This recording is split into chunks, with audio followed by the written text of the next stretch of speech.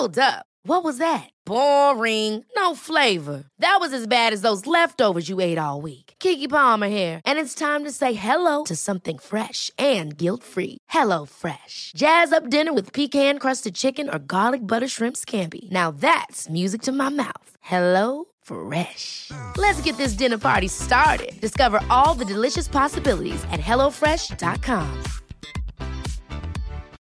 Millions of people have lost weight with personalized plans from Noom. Like Evan, who can't stand salads and still lost 50 pounds. Salads generally for most people are the easy button, right? For me, that wasn't an option. I never really was a salad guy. That's just not who I am. But Noom worked for me. Get your personalized plan today at Noom.com. Real Noom user compensated to provide their story. In 4 weeks, the typical Noom user can expect to lose 1 to 2 pounds per week. Individual results may vary. So there's a kind of resignation, isn't there?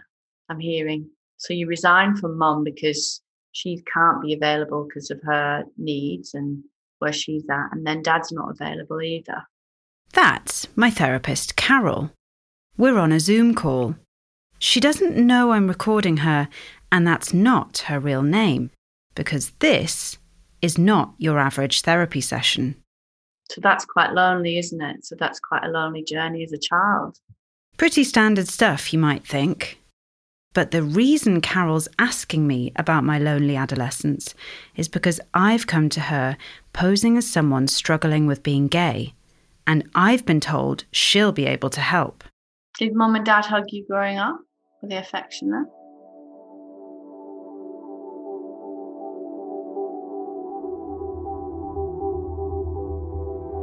In 2018, the British government made a promise. We want to see an end to practices like conversion therapy, which is an abhorrent practice.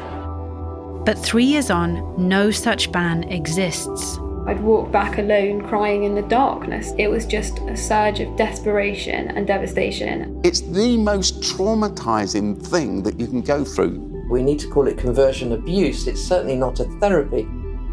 You're listening to Thinking Straight, the first episode in a new 7-part series from The Times and The Sunday Times. I'm Emily Sargent.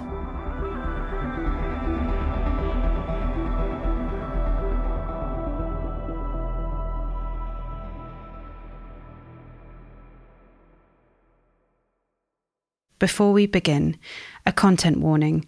The following episode explores traumatic experiences and includes references to suicide. I'm a journalist and, as you heard, I'm also a lesbian. I was born in 1988 and grew up in a relatively middle-class family in Birmingham and then Newcastle. Despite growing up in a fairly liberal family, in my younger years I would have done anything to be straight. As a young kid, I was obsessed with every 90s fad going. Tamagotchis, Adidas poppers, Pokemon. I was also a keen disco dancer. My biggest crush, as far as anyone at school knew, was Stephen Gately from Boyzone. His face adorned the walls of my bedroom, dangled from my rucksack on key rings. It was even Pritt-stick to the inside of my Filofax. In reality, my first crush was a female SEAL trainer at a Scottish sea life centre with an aggressive buzz cut. I gazed at her longingly, aged 8, as she flung fish heads into the water.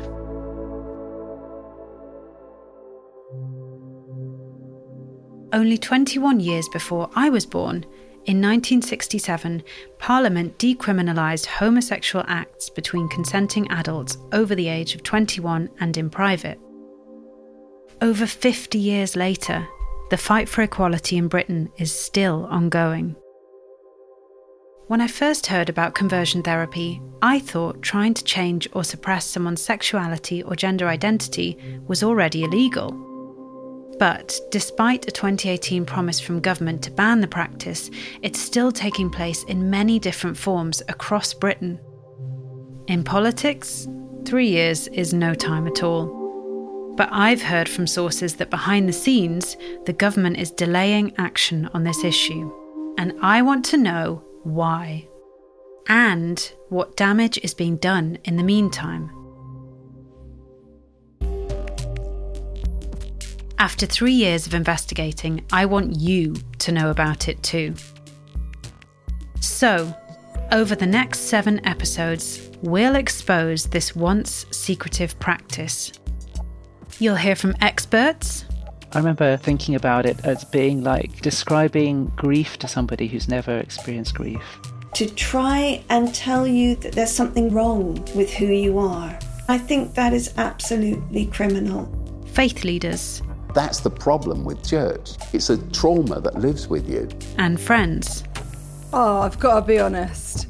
I have really mixed feelings about you doing this. I'll take you into the heart of the movement that's pushing back against a total ban. That's just a completely unfair accusation. And you'll hear how dangerous it will be if the government gets this wrong.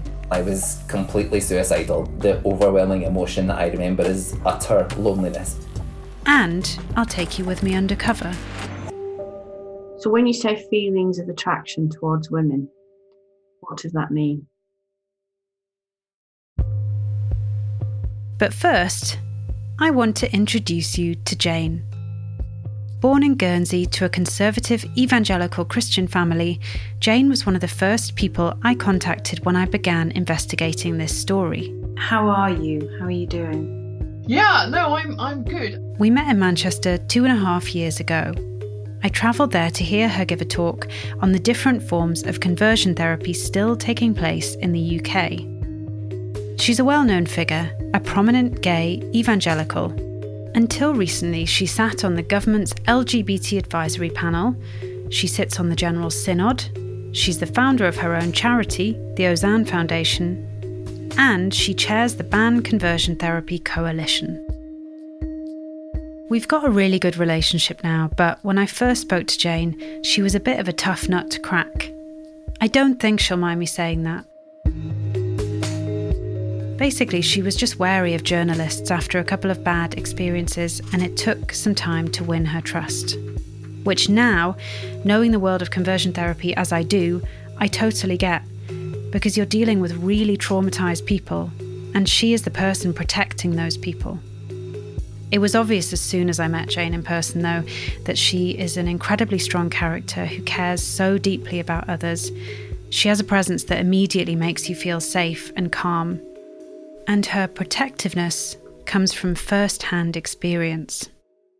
People will come alongside, put their hands on you, start praying in tongues, and then will command the devil that they perceive, the demon inside you, to come out. For Jane, her experience of conversion therapy involved exorcisms. Within the charismatic evangelical church that I come from, exorcisms are seen as really quite standard. Jane was 30 years old when her conversion therapy began.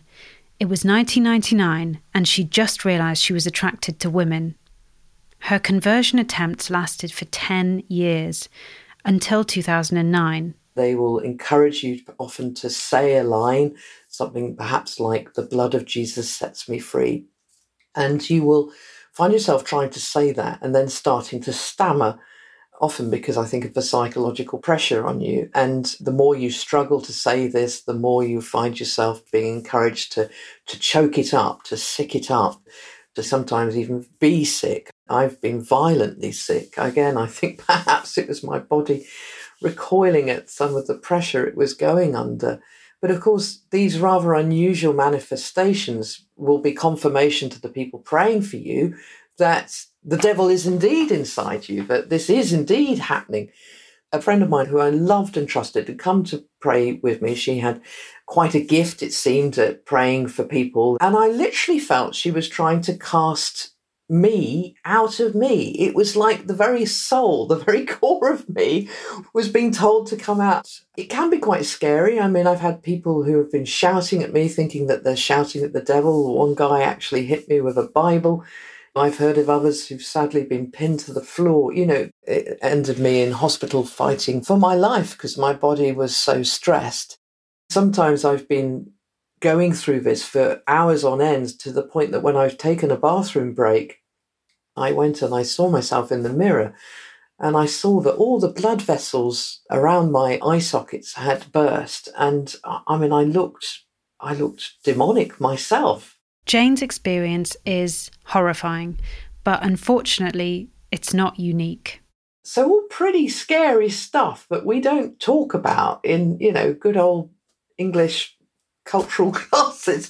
But it happens in many charismatic churches, on a Sunday. I held the secret of the fact that I was struggling with my sexuality for nearly 30 years until I ended up in hospital. It's been the source of, sadly, a lot of the conflict for me when I was trying to square my faith and my sexuality. And that led to 2 major breakdowns and a lot of pain and going through conversion therapy. I think it's a misnomer. We need to call it conversion practice or even conversion abuse. It's certainly not a therapy. I truly thought I was the only gay evangelical in the world. I had no knowledge of anybody else who was struggling with what I was going through. And it's that loneliness and solitude that added exponentially to the pain I was going through. In reality, Jane was not alone. Far from being the only gay evangelical, she's also very far from being the only LGBTQ+ person within the broader faith communities of Britain. Many of whom have also felt the pressure to suppress their sexuality or gender identity to conform with the teachings of their faith and avoid being cast out of their community. I went through periods, perhaps that would last 3 months, 6 months, where I truly thought I was healed. I claimed it, I wanted it so much, and then I would find myself falling for somebody I was working with, or finding those inner thoughts still taking me back to yearning to be with a woman. And there are a lot of gay evangelical Christians who have married in faith to find that 10, 20, 30 years down the line, they are so deeply unhappy. They know they're living a lie, and the only thing they can do is to come out at great cost to them and, of course, their families. For 10 years, until I turned 40 and had my second spell in hospital and breakdown, and finally came out. So it was 10 years seeking, around the world, healing and a way out of the hell that I was in, which was finding that I was attracted to women, which I felt was an abomination and a sin. And it's the long-term impact of carrying that constant sense of who you are is unacceptable, of carrying this huge weight of believing that there is something wrong with you, that there is a reason why you are being attacked by the devil. It is that really starts to wear at the psyche. People often think, that prayer is, just a nice cup of tea in a few minutes. No, this is long-term psychological abuse of someone. That means every moment of every waking day, you're carrying this terrible weight and making yourself very vulnerable, often with strangers, about the most intimate parts of your life. It is sheer abuse.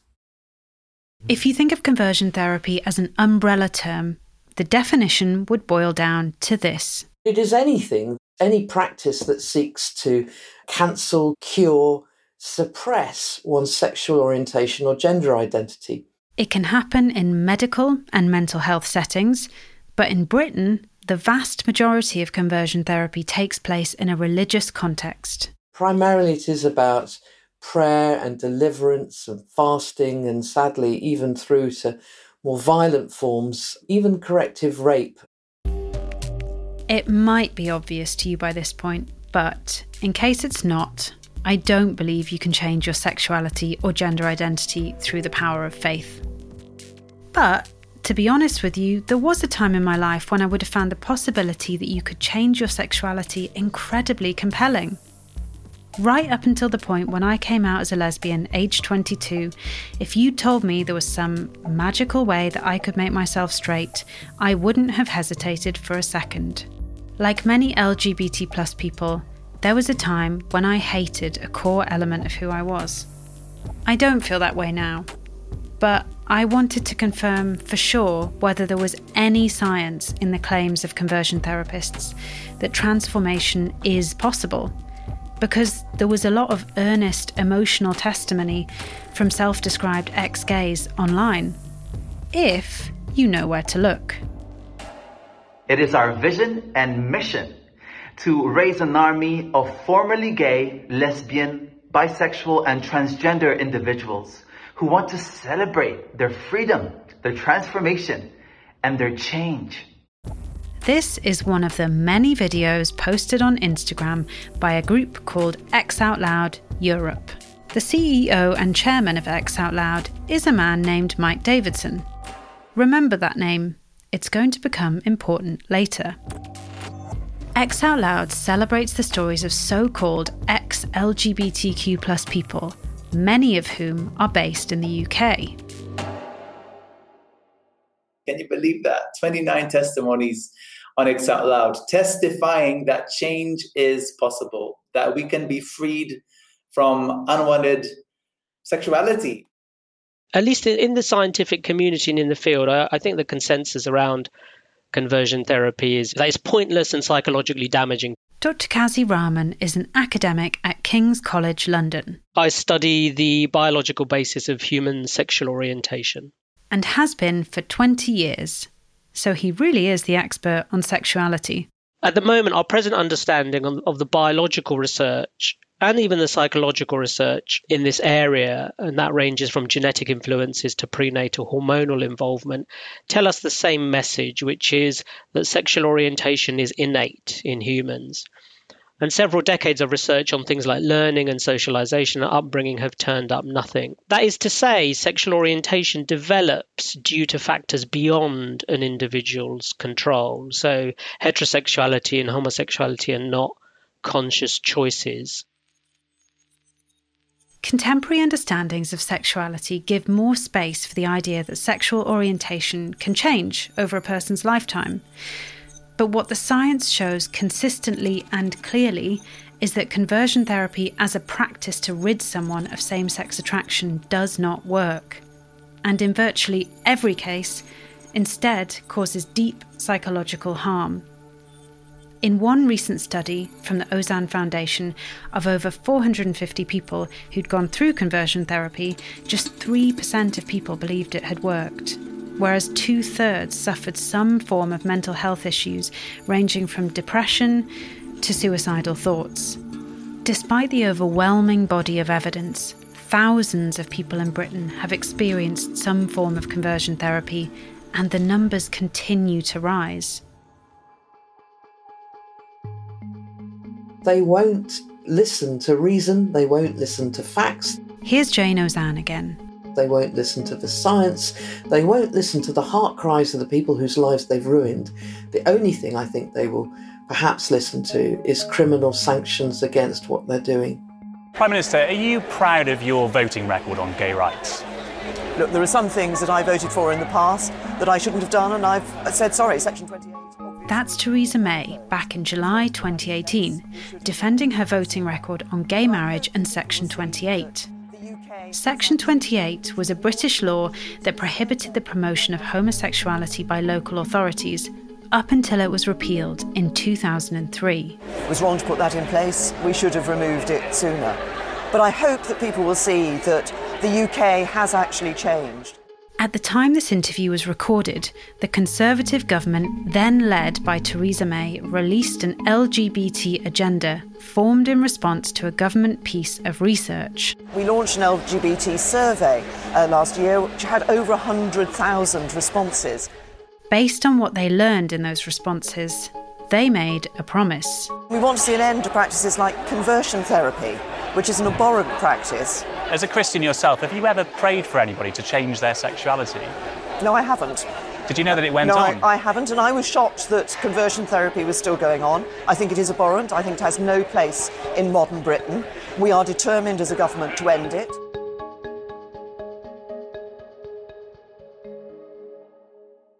But they haven't, and we don't yet have any clear reason for the 3-year delay. So prevalence is really difficult to measure. The only way you could ever do that is to do a census of absolutely everybody to find out where it's happening.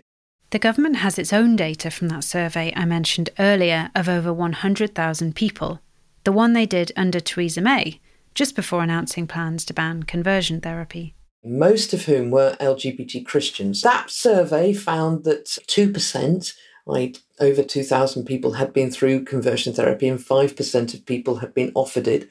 The figures were much higher amongst the trans community. They were double that.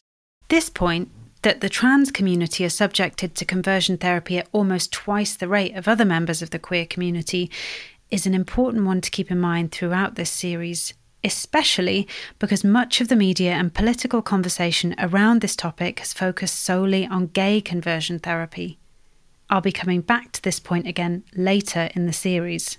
That survey was pushed through Stonewall and LGBT Foundation and, great LGBT organisations, but many LGBT people of faith don't often have connections with those and, frankly, a bit wary of being honest in those situations. That's to say that the government study probably not only missed out a big chunk of the population, but crucially, it may have missed out many of those most affected. People who are part of conservative, often isolated faith communities. So, the Ozanne Foundation conducted its own study in 2018. We put together a faith and sexuality survey which had over 4,500 responses, and that managed to identify 468 people who'd been through conversion therapy. Bringing the estimated figure up from 2% of the LGBTQ+ population to 10%. My experience working in this sector, working amongst people of faith who happen to be LGBT, is that the vast majority of them have, at some stage in their life, been prayed for and been told that who they are is unacceptable. And as more of us tell our stories, more people come forward saying, gosh, yes, that happened to me. And I believe that there are tens of thousands of people, if not more, here in Britain who have been through this. We're not just talking a small handful. This has been hidden for so long because people are so ashamed of what they put themselves through. Once they come to a point of acceptance of who they are, they want to leave that all behind and don't really want to talk about it. But we are sitting on a tsunami of people who've been hurt. In a moment, the history of conversion therapy in the British medical system. But first... Hi, I'm John Witherow, editor of The Times. Thanks to you, we get to cover the broadest and most important daily news stories. To enjoy more remarkable stories every day, subscribe to The Times and The Sunday Times and get 1 month free. Visit thetimes.co.uk/stories of our times.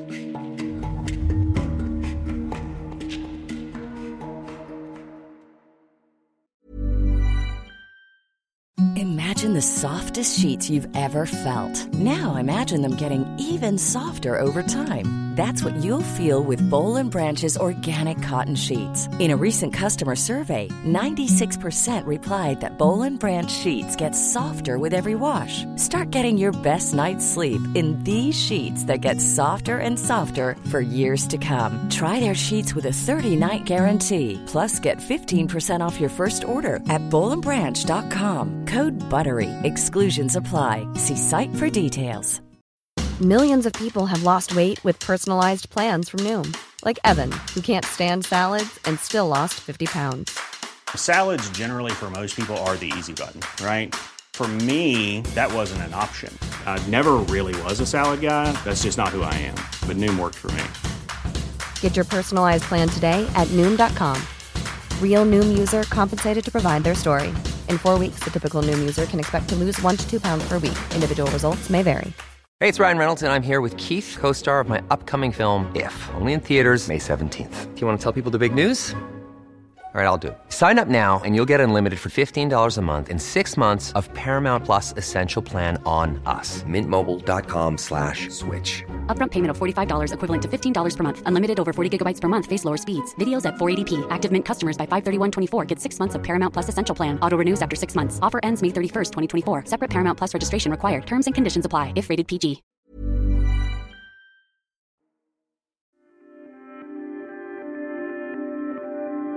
In Britain alone, there are at least 1 million men and 1 million women who are homosexual. Conversion therapy hasn't always existed in the shadows. Between men, it's a crime, rendering the offender liable to several years of imprisonment. It's got a long and colourful history within the British medical establishment. So what's it like, then, to be a male homosexual in Britain today whose only choice is between a lifetime of complete sexual abstinence or being a criminal? We'd had decriminalisation of male same-sex behaviour. This was well before I came to England, but there was still considerable inequality. This is Professor Michael King. He's an emeritus professor at UCL and an expert in the mental health of gay, lesbian and bisexual people, a research interest that began for him during the AIDS epidemic in 1980s Britain. Speaking to Michael, he's exactly what I imagine a stereotypical academic to be like. Thoughtful, wise and curious about the world. We hoped over the years, because especially with the Equality Act, with equal marriage, that these things would change. But unfortunately, there's been not so good evidence of change. Conversion therapy was once seen as a perfectly legitimate medical process. It was even practiced on the NHS until the 1980s. Yeah, the word conversion therapy really only arose with what's called behaviourism in psychology and psychiatry, and that was probably the 60s, but attempts to make homosexual people heterosexual long predated that, particularly with psychoanalysis and psychotherapy. And that really was the early 20th century. But it wasn't referred to as things like conversion therapy. Homosexuality then was seen as a mental disorder. So it was something that needed to be treated. And treatment involved psychotherapy to make someone more heterosexual or uncover the pathology, as they regarded it, behind same-sex attraction. Homosexuality was classified as a mental health disorder by the World Health Organization until 1990. Being transgender remained on the WHO's list of mental disorders until 2019. That kind of pathologizing has a long history here in Britain. If you read many of the psychoanalytical writings, right up into the 60s and 70s, they were incredibly hostile to the idea of homosexuality as a normal variation of human sexuality and had all sorts of theories about why men and women might turn away from what they regarded as the heterosexual substrate. You know, everybody had this heterosexual substrate. So the idea of a perversion from that was very strong in psychoanalysis. In the 1960s, there was a rejection of psychoanalysis in the Western world. And the behaviourists came into power, if you like, in the field, and they saw homosexuality as a learned abnormality, so that you could unlearn it. It must be in there somewhere, and you just had to reprime yourself. That's around the time that aversion treatment became popular.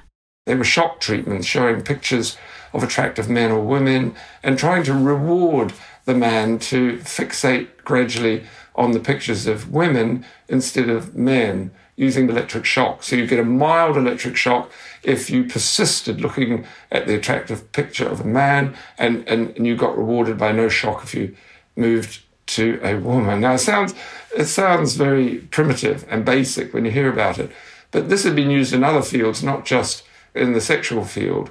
The trouble is that the research was so poor. They claimed that this made people heterosexual. But of course, you know, if you're undergoing this, you'd say anything to get out of having these repeated sessions. Before decriminalisation in 1967, British courts were sending men to have aversion therapy treatments. In some cases, the punishment was more severe. The Second World War codebreaker Alan Turing has been granted a posthumous royal pardon. Mr. Turing was prosecuted for homosexual activity in 1952, which was illegal at the time. One of the most well-known examples of this kind of prosecution by the British government would be the case of Alan Turing, the founder of computer science, whose face graces the £50 note and whose work was key to breaking the wartime Enigma codes, saving millions of lives. In 1952, Turing was prosecuted for homosexual acts. Instead of a prison sentence, he accepted an alternate treatment: chemical castration. 2 years later, at the age of 41, Turing took his own life. The British government didn't issue a public apology until 2009 for the appalling yet not uncommon way that Turing was treated. It took more than half a century for the state to acknowledge the injustice of Dr. Turing's conviction for homosexuality. Now, following parliamentary pressure, he's been given a posthumous pardon.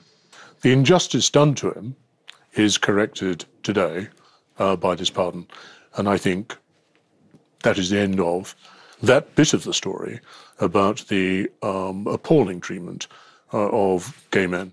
His experience wasn't a niche historical anomaly, instead just one example of a state-authorised policy of persecution. We undertook oral history studies, talking to quite elderly men by this time who'd gone through these early treatments, and the vast majority was severely, badly affected by it. They didn't change their sexual orientation, and they were thoroughly psychologically messed up by it. And that was because it sort of seemed to them that their sexuality was unacceptable, had to be treated in this radical way. And then when it didn't work, because they sincerely believed it might, there was even more demoralization and depression about it. Because aversion therapies really lost kudos in the 1980s, I would say. And we talked to many of the therapists that gave these treatments, and they would go to conferences and people would start to shout Nazi or something, in the middle of the conference. These were sort of gay and lesbian activist groups. But they really began to think, hey, are we damaging people? It was really that naive. It took a lot of them quite a while to realize that this wasn't good. And even some of them we interviewed much later on were still convinced that something was needed of this format. They didn't accept homosexuality as a normal variant of human behavior and a way of being. But as aversion therapies went out of vogue, other kinds replaced them. Particularly religious and spiritual therapies, which took over in the years 2000s and later, were just as damaging. They were more subtle and they went on a longer time. And these were now people who might have been particularly religious, and the church leaders or the church therapists would promise a sort of salvation, that this wasn't what God wanted, that they could marry and have children and fit in with the situation. And many people, wanted to fit in. They didn't like being different to the heterosexual majority. They rejected their own sexuality. The most violent forms of conversion therapy, physical abuse or so-called corrective rape, are already illegal in the UK. But conversion therapy has persisted underground, especially in its most subtle and insidious forms. The kind that happens most commonly across Britain is a type of prayer-based pseudo-scientific therapy. The tools and language of legitimate talk therapy have been appropriated for the purpose of curing homosexuality or curing being transgender. It's this kind of conversion therapy that I've been investigating for the past 3 years. When we went into lockdown, I assumed, maybe naively, that the world of conversion therapy would shut down. But actually, it seems to be thriving. Good morning. It's very good to have you here today. If you've come along to session 4 of Live with Mike, Live with Mike is a YouTube series by Mike Davidson. Remember Mike from earlier? He runs X Out Loud. He also runs the Northern Ireland-based Christian organisation Core Issues Trust. In this video, he appears to be sitting in a nondescript home office, white walls, a bookshelf in the background. He's got glasses, grey hair, looks kind of harmless. Until you pay attention to what he's actually saying. I'm hoping that we will have a good time as we get further into the issues that relate to unwanted same-sex attraction. Mike Davidson says he successfully overcame his attraction to men. When it comes to linking young, confused, even anguished LGBTQ+ people with conversion therapists who claim to be able to help, Mike is something of an expert. Many of the survivors I spoke to suffered conversion therapy on the most extreme end of the spectrum, like Jane's violent exorcisms. But this other, more subtle and insidious form of abuse is so hard to investigate. How does it work? What techniques are used? What does it feel like? And how easy is it to access? I felt there was only one way to find out for sure: by experiencing it myself. So, sitting on my bedroom floor, taking a few deep breaths with no idea how this might go, I gave Mike Davidson a call. I don't know a lot about your organisation, but I wondered whether I'm just looking for some support, if I can find any, that might be nearby in London. Certainly.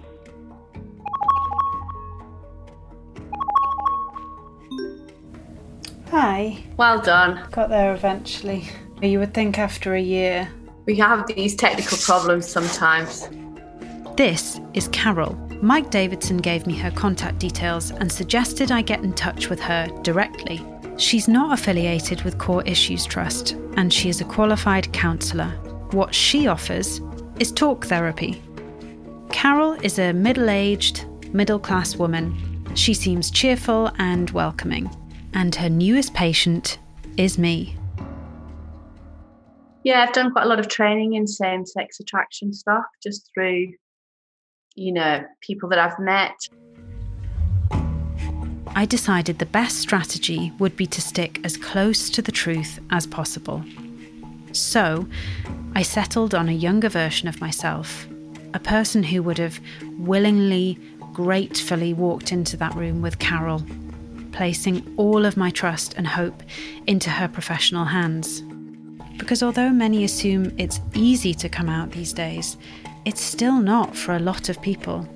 I was a depressed and, on several occasions, suicidal teenager who faked my way through straight relationships and life in general with the help of drink and drugs.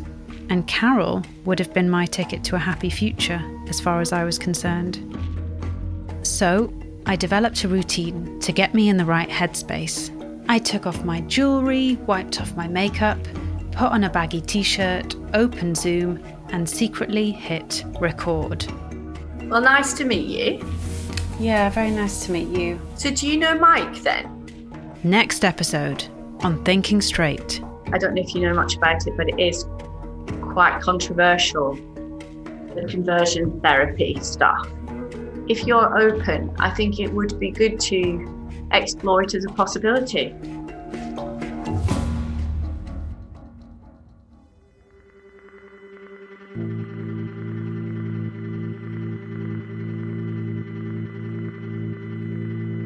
In response to this investigation, Carol said, I have never held myself out as a provider of, nor do I offer counselling to any client with the aim to change their sexuality. To the best of my knowledge, there are no UK therapists who have ever described themselves as conversion therapists. The term conversion therapy is an imposed term, is misleading, and forces an implied definition of conversion. I took, quote-unquote, Rachel at her word and sought to serve her in a bid to help her come to terms with her true self.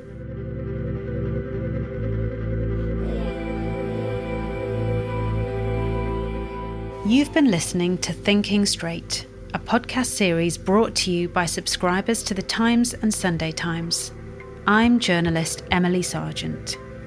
The producer of this series is Leona Hamid. The series is made in collaboration with Story Hunter. The executive producer for Story Hunter is Kirsty Hunter. The executive producer of Stories of Our Times is Poppy Damon. Sound design is by Volkan Kiziltuk.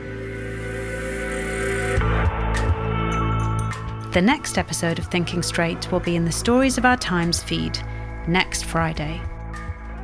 If you've been affected by any of the issues in today's episode, you can contact Samaritans on 116 123 or Switchboard, the LGBT helpline, on 0300 330 0630. Open from 10 a.m. until 10 p.m. every day. If you have a story you think we should be covering, an idea for a future episode, or thoughts on what you've just heard, send us an email to storiesofourtimes@thetimes.co.uk. See you again soon.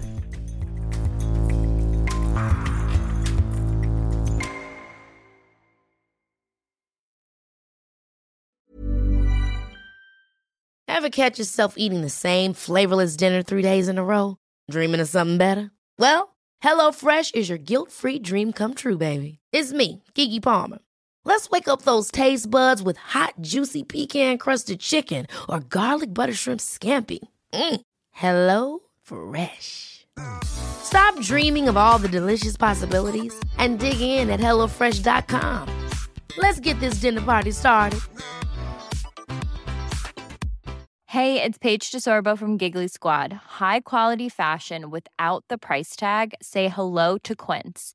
I'm snagging high-end essentials like cozy cashmere sweaters, sleek leather jackets, fine jewelry, and so much more. With Quince being 50 to 80% less than similar brands. And they partner with factories that prioritize safe, ethical, and responsible manufacturing. I love that. Luxury quality within reach. Go to quince.com/style to get free shipping and 365-day returns on your next order. Quince.com/style.